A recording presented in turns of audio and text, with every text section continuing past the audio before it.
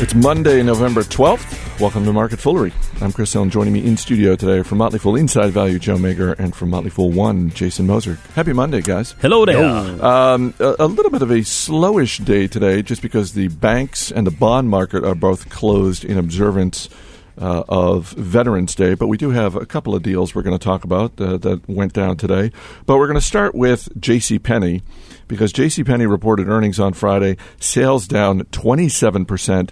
The shares dropped on Friday. This morning, Credit Suisse came out and cut its price target on JCPenney from 40 to 15. And not surprisingly, shares are down another 10%. Joe, it sounds like those guys at Credit Suisse are really on the ball. Yeah, I was going to say, who targeted that for 40 in the first place? But, I mean, what do you think when you look at this company? Well, we've talked on the show a lot about how big box retail is really behind the gun. And department stores in particular are kind of in this place where it's really tough to differentiate. And you're in this vicious cycle of couponing to get people to come in the store. JCPenney was really locked into that addiction, and Ron Johnson came in and tried to wean them off that. To his credit, a lot did need to change at JCPenney to turn the business around. But the strategy that he's taken of, just radically cutting off coupons, changing the makeup of the store, the layout of the store, the marketing message has just really turned off a lot of customers.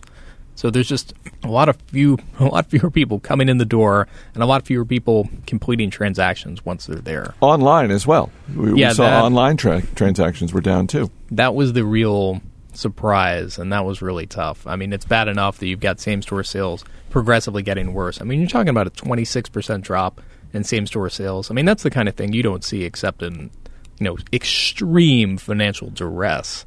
Jason, we were talking this morning.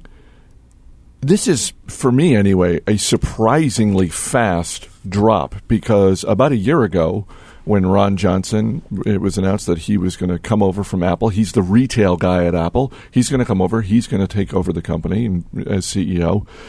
At the time, I sort of looked at JCPenney as, well, this is sort of the quote-unquote struggling retailer. And it has gone from struggling to seemingly a company in peril. More struggling, yeah. And I mean, I think that when Ron Johnson came to the company, we all sort of had those Apple-tinted glasses on, thinking that maybe he could work some magic there. But the fact of the matter is this isn't something that really just happened overnight. I mean, if you go back to 2000, sales today are essentially half of what they were in 2000. So it's been a long, progressive decline. And, the problem is there's nothing that really differentiates them from another retailer.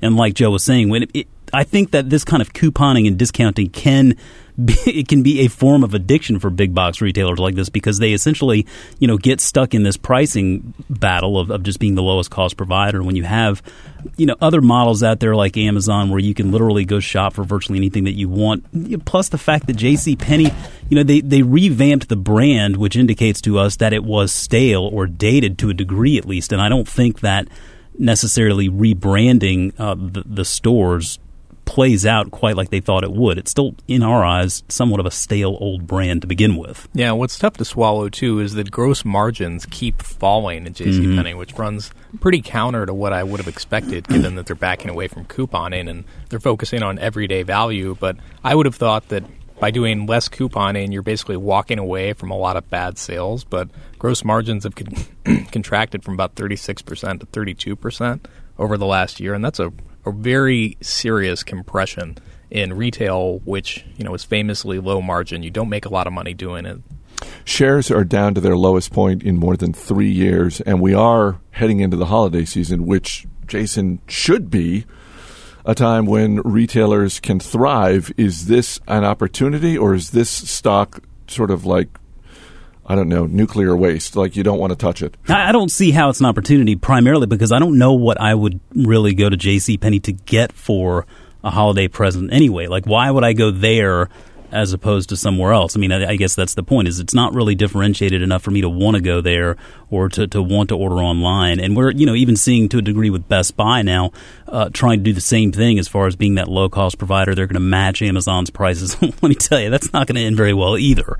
So I think the JCPenney is going to be caught in this downward cycle. I don't see any reason for this to turn around, and it's just another one of those sort of nails in the coffin of the argument that turnarounds very rarely actually turn around. You agree with that, Joe? Yeah, I mean, any business is a buy at the right price, but in this case, I think you're talking about something that's almost uninvestable, where it's very difficult to figure out what the bottom is. To his point right there, I will say that the difference between something like a JCPenney and like a Radio Shack, for example, is that JCPenney does own some of their property and some of their real estate. So there must be some kind of value on the balance sheet there, whereas something like a Radio Shack doesn't own anything whatsoever. But yeah, it will become a special situation play where, really dirty value investors dirty value investors get in there and really try to pour through the balance sheet to find some value there. But yeah, it would certainly not be one that you would invest in based on a tick up in business.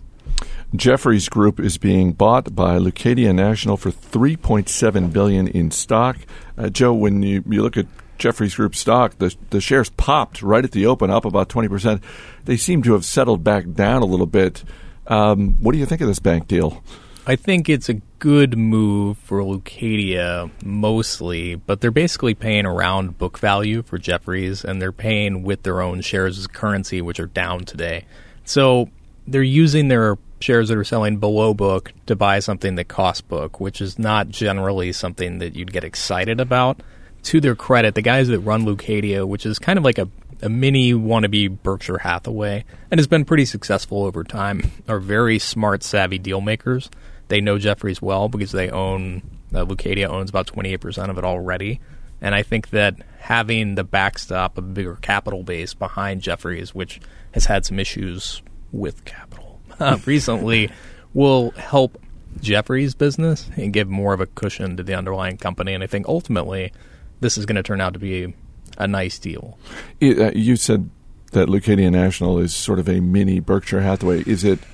I'm assuming it's not nearly as diverse when you look at the portfolio of businesses that Berkshire Hathaway has a stake in or owns outright. No, but it is pretty diverse. They own some timber assets. They own some mining-related assets, things that don't really have much to do anything with one another. They actually have a joint venture with Berkshire Hathaway called Berkadia.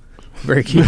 Really? Yeah. And the guys running it are two, very saucy, bold guys, and I do respect them, and they're smart deal makers, but and I've actually spent a lot of time looking at the stock, but one big drawback with Leucadia, too, is that they're getting kind of old.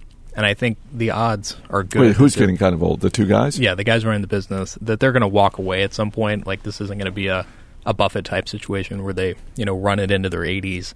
And if they do walk away and the business is ultimately unwound or liquidated or something along those lines, I don't know how much of a premium I'm willing to pay for book value.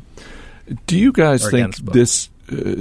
sometimes when you see deals being made, and this is not a small deal by any stretch of the imagination, but sometimes when deals are made in a particular industry, it automatically gets the watchers on Wall Street looking at other potential deals. Do you think this is a standalone situation, or is this a situation where we may potentially see more consolidation among the banks?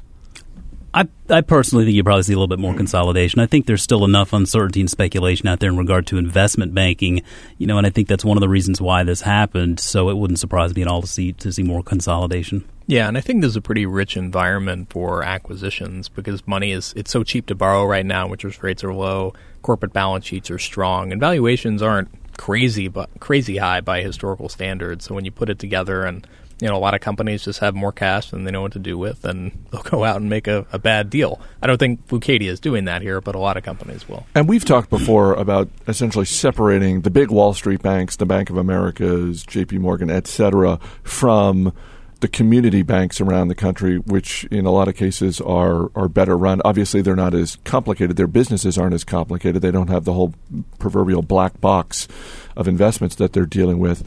But does that make sense? If you're Bank of America, does it make sense to look around the country and shore up your portfolio with smaller community banks, or is that just a whole different entity, and if you're Bank of America, you just don't want to deal with that? Yeah, I think most of the big banks are definitely retrenching right now, so instead of looking to acquire, they're divesting assets to raise some cash and keep their balance sheets in good shape. But I think it's when you get into some of the smaller players where you might see some mergers.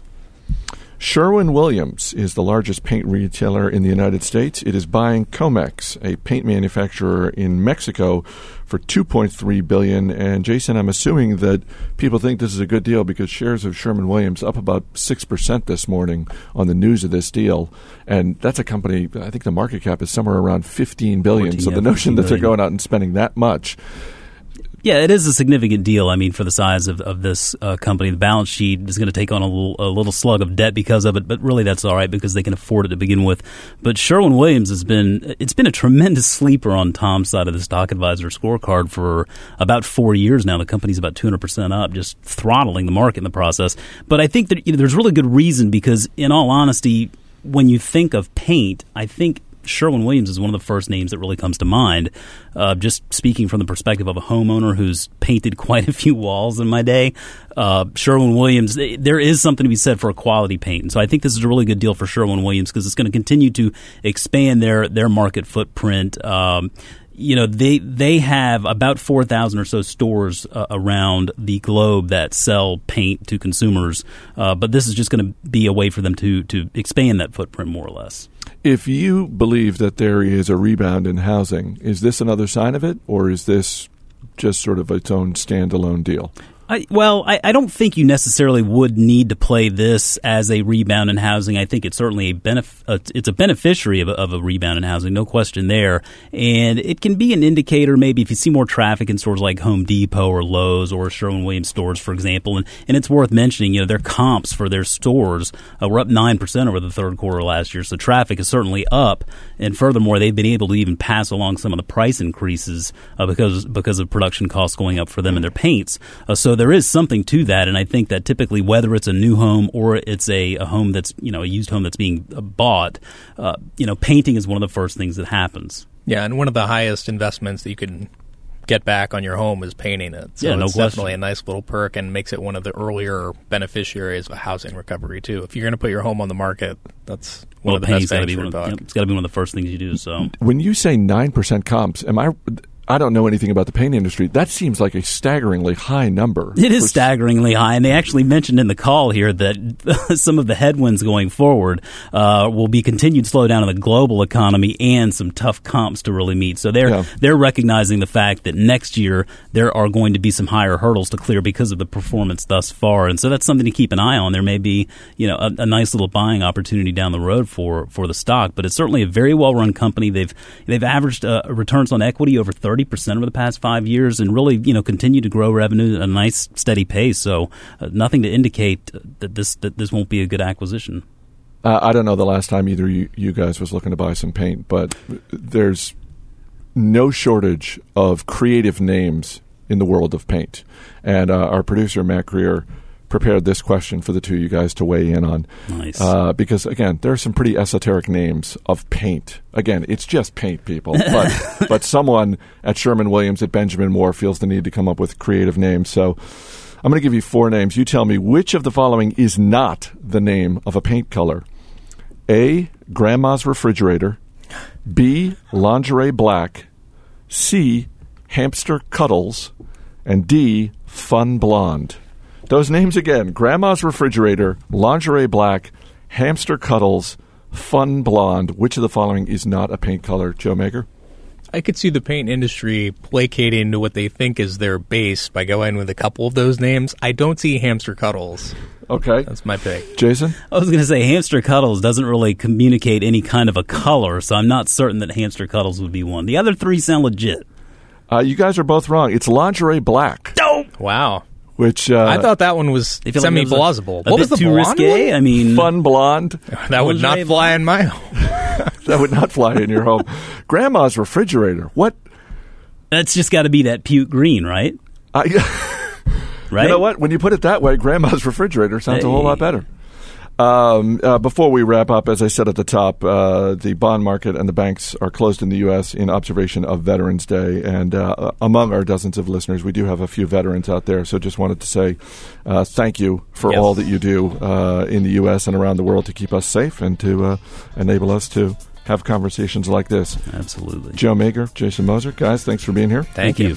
As always, people on the program may have interest in the stocks they talk about, and the Motley Fool may have formal recommendations for or against, so don't buy or sell stocks based solely on what you hear. That's it for this edition of Market Foolery. Our producer is Matt Greer. I'm Chris Hill. Thanks for listening. We'll see you tomorrow.